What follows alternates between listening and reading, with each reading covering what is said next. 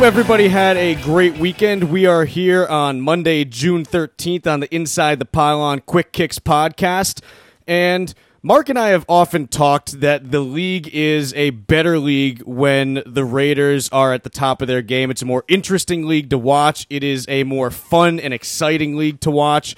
And Mark, we have really, I think, one of our, goal guests, one of our dream guests that we wanted to get on when we first started this podcast about a year ago. And it happens to be someone very important from the history of the Oakland Raiders. Yeah, I can't tell you how excited I am. I know we were talking about this today. Just talk about like a top 5 guest of all time, like dream type guest. Like for me, like Joe Montana, yeah, grew up idolizing Joe Montana, played the quarterback position, wanted to be Joe Montana, wanted to be Tom Brady too. And I'm a Patriots fan, so of course I'd love to have Tom on the show. Roger Goodell would be a great guest too, talk a little Deflategate, maybe ask him about what it's like to be a lawyer. But this guest, I'm so excited for this guest. You have no idea. Yeah, the big reveal, we're finally going to put it out there. We have Amy Trask, the former CEO of the Oakland Raiders, joining us here on the Inside the Pylon Quick Kicks podcast. And Amy, I want to thank you for taking the time today to join us and talk a little bit of football with us. Well, you are very, very gracious to have me on. I appreciate the opportunity to have a conversation, and you have thrown me in company in which I don't belong. To mention me with Joe Montana, let's not get carried away, man. Let's kind of come back to reality, all right? Well, look, we'll put you guys on the field. We'll see how you do up against each other, and then I think we can, we'll make it a real competition. I think that's what Al Davis would have wanted, right? Fair enough. So talk to me, Amy. I want to start really at the beginning of your career because much like Mark, you went to law school, you were a lawyer, and my question to you is, was that a goal, was that a path that you set out to do in order to get to the NFL, or were you figuring, look, maybe I'll just end up being an attorney, and you ended up in the NFL by mistake? What was the thought process behind that? Actually, kind of, sort of, neither. I was one of the, let's say zillions of kids coming out of college who attended law, and maybe people at other points in their lives who attended law school with absolutely positively no intent whatsoever to practice law. In fact, it was an affirmative decision on my part that notwithstanding that I was going to attend law school, I was not going to practice law. I went for the education. I went really to simply continue, in school and gathering an education. And I have spectacular parents who underscored and the importance of education and assisted me in every regard in that manner. So coming out of Cal, I decided I would go to law school, declaring to everyone who knew me, no chance whatsoever will I practice law. And ultimately, I did practice law for a bit. But it was while I was at Cal that I fell in love with the Raiders. When I moved from Berkeley back down to Southern California for law school, the Raiders came with me, which I thought was very nice. And yes, I feel terribly for the Oakland fans. They left, but it was nice for me that my team was coming to Los Angeles at the same time I was. And I contacted the team while I was in law school, and I asked if I could be an intern. Amy, obviously that's a great way to go about the law school experience, because for me, I just basically went to law school just to put off making a decision. So at least you went into it with a clear path. I just went into it just to kind of put off, the real world for 3 more years. But when you I just didn't admit that part. Let me just tell you something. I just didn't admit that part. I was trying to be very grand and say that I went for the education, which I did, and for the critical analysis, which I did. Okay. But when I noted that my parents would pay for additional education, heck, it was sure a lot better than going into the real world. So you're just more forthright than I am. Before we go any further, I also just want to hop in and say that I took the LSAT and I was a paralegal for 2 days before I quit. So I'm part of the club too, kind of. That's terrific. Mark, you can continue. Yeah, well, I mean, my question was, Amy, when you first had this idea that, look, I want to work for the Raiders, did you get any sort of, pushback on that? Like people that you went to law school with? Like when I left the practice of law to start writing about football, I certainly got some quizzical looks and stares from former peers of mine. I was wondering if you had something similar. Oh, no, to the contrary. People, looked at how could you look at an opportunity to work for the Raiders or in the National Football League with anything other than wide-eyed, wow. So no pushback whatsoever. And, when I called the team initially and said, I'd like to be an intern, I was in law school at the time, and someone said, well, what's an intern? And I said, I work for you and you don't pay me. And they said, come on down. And that's what started my career in the National Football League. Amy, looking at different teams, every team internally has a different culture that they build in order to try to create a successful team both on and off the field. What were some of the key tenets that Al Davis put together in order to try to build a successful culture within the Raiders organization? Well, you're of course 100% right. There are now 32. When I started in the league, 30 clubs. Each is owned by, of course, a different individual, and each of those individuals has a very, very different style that he brings to ownership. And so not only are there different cultures within the organizations, there are different structures, there are different organizational ethos. It's every team is entirely different in how they tackle, no pun intended, everything. And, Al had his own unique style for how he chose to run the team. And I think the biggest misconception about Al was that he would not have around him anyone who disagreed with him, and that he wanted only a culture in which people said yes. And let me tell you, man, if that were the case, I would have been fired about 2 weeks into my job, at which time I told Al I thought he was wrong about something, and we engaged in a very, very, very heated argument. And when we were done, he said, oh, okay, I gotcha. And that was that. And so, I can speak to the dynamic of my working relationship with Al for an almost 30-year period. We disagreed more than we agreed. I did not agree with much of what you just described as, organizational culture in some regards, if you will.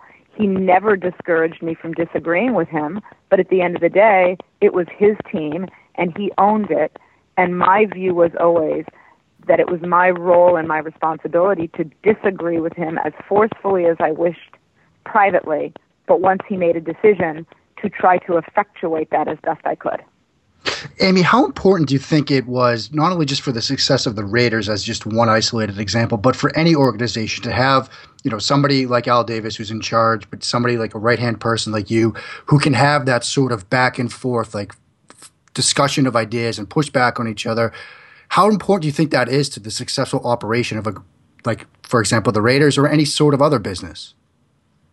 I think it's very, very important to any business. The business tenets that I think are the most important within an organization are that people need to communicate, cooperate, collaborate, and coordinate. And I often refer to those as the 4 C's of business. But attendant with all that is the ability to disagree.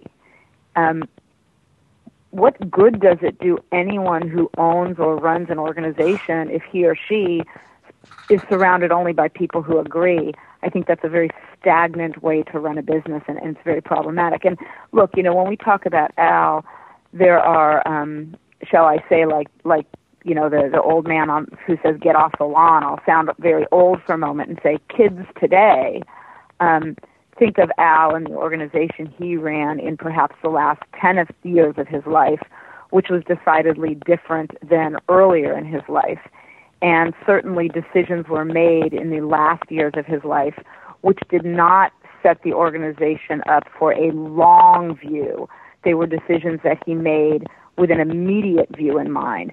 And my response when people ask me about that is, look, every one of us will have a very, very different view of long term when we are in our late 70s or 80, of an age like that, and we are well aware of the health challenges that we are facing in our mortality.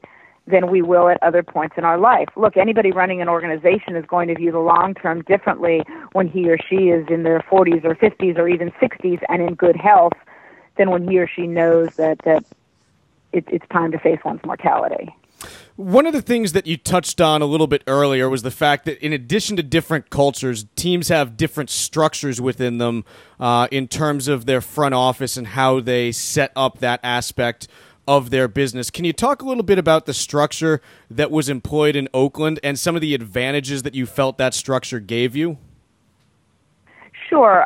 Well, I mean, let's start with the biggest advantage that I enjoyed, and that's beyond structure, and that was Al's decades-long tradition of hiring without regard to race, ethnicity, religion, or gender. So I'll certainly answer your question as to structure in a minute, but, you know, look, there are very, very strong feelings on both sides of the fence, so to speak, about Al.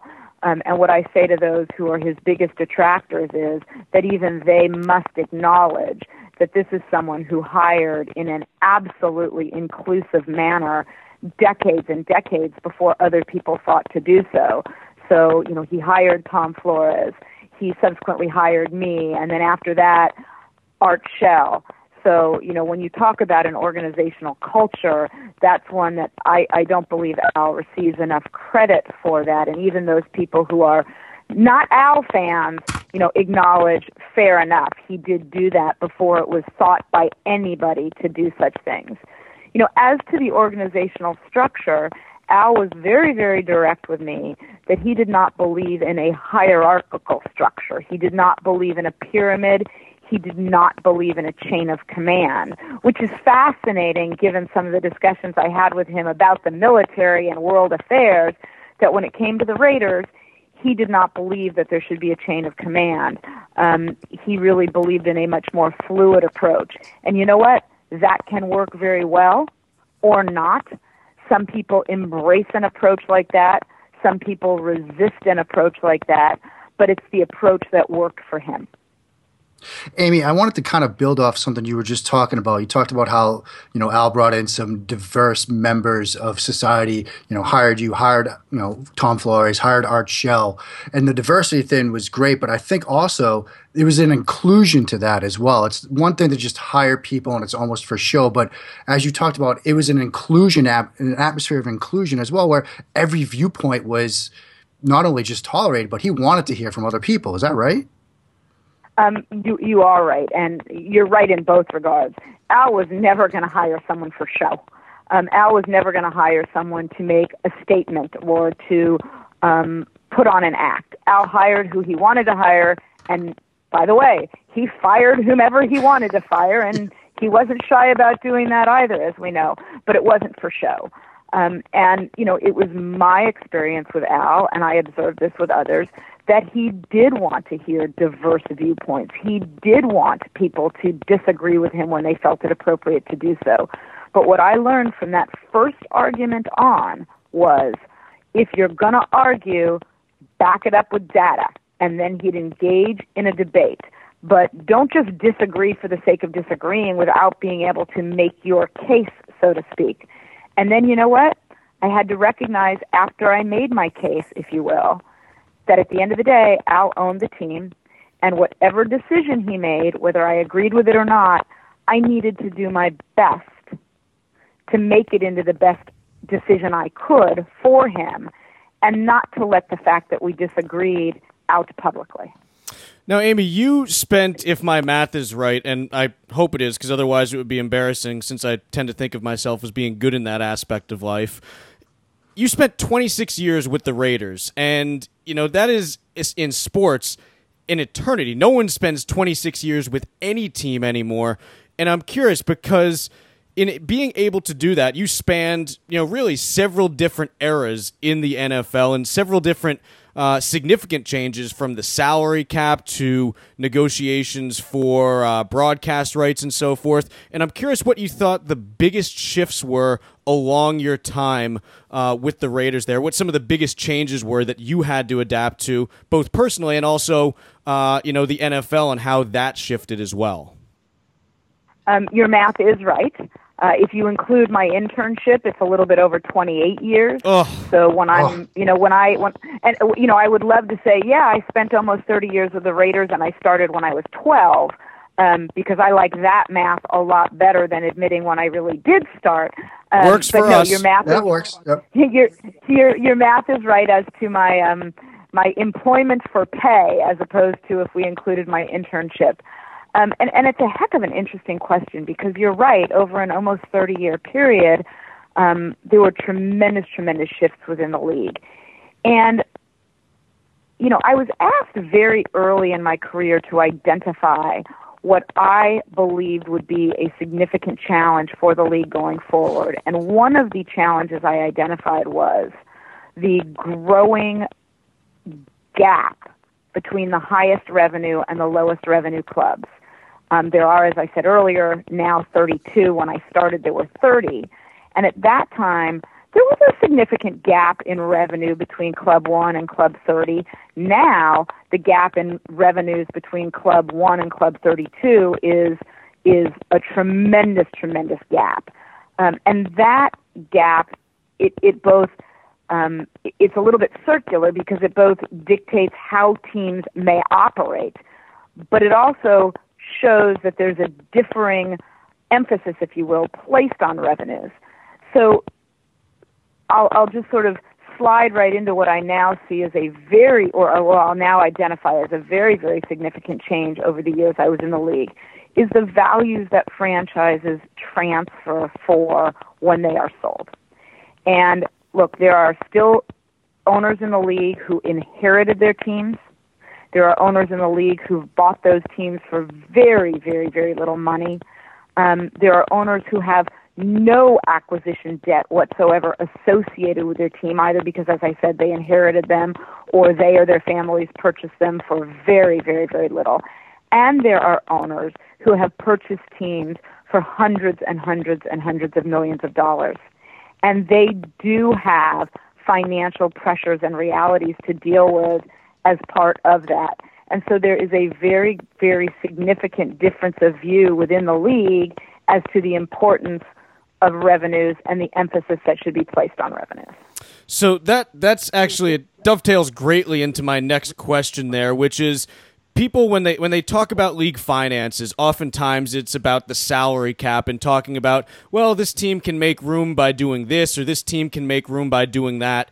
But I'm curious, because when we talk about things such as guaranteeing money and adding in new bonuses and rolling money from one period to the next, we're often just looking at it in terms of the cap.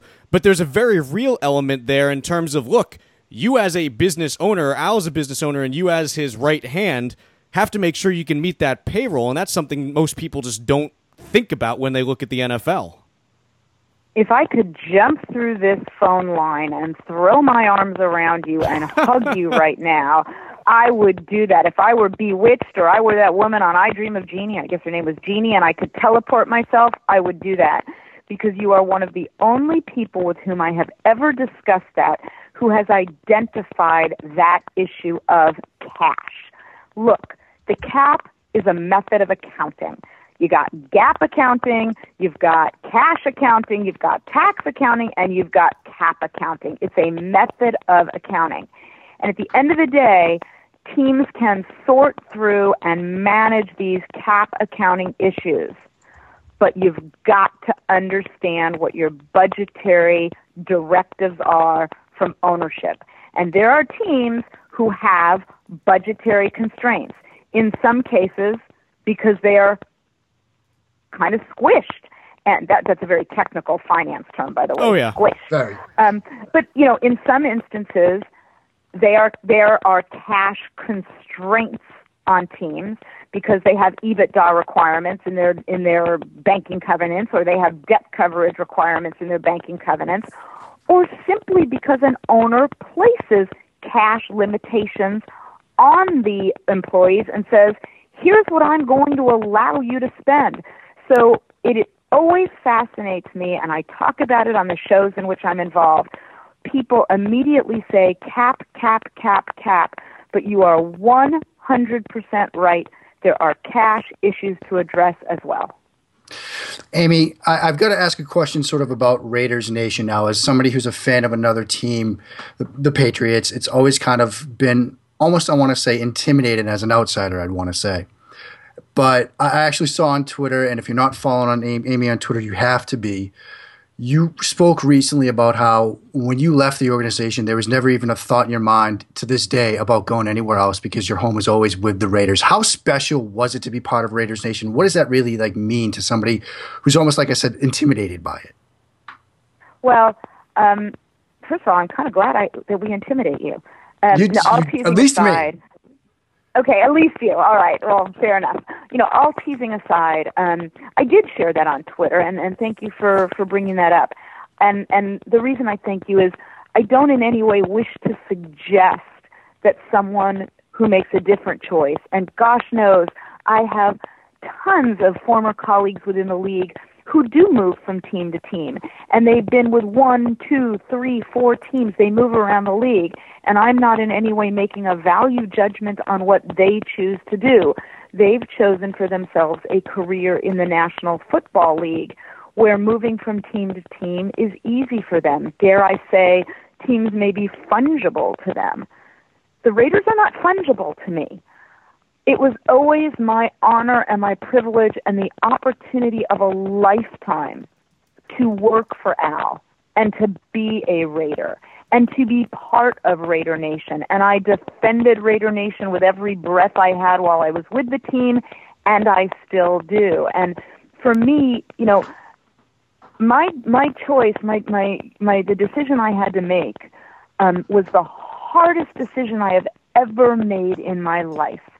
I decided to step away from something I had loved for almost 30 years, but it never, ever occurred to me before, after, or since to join another organization.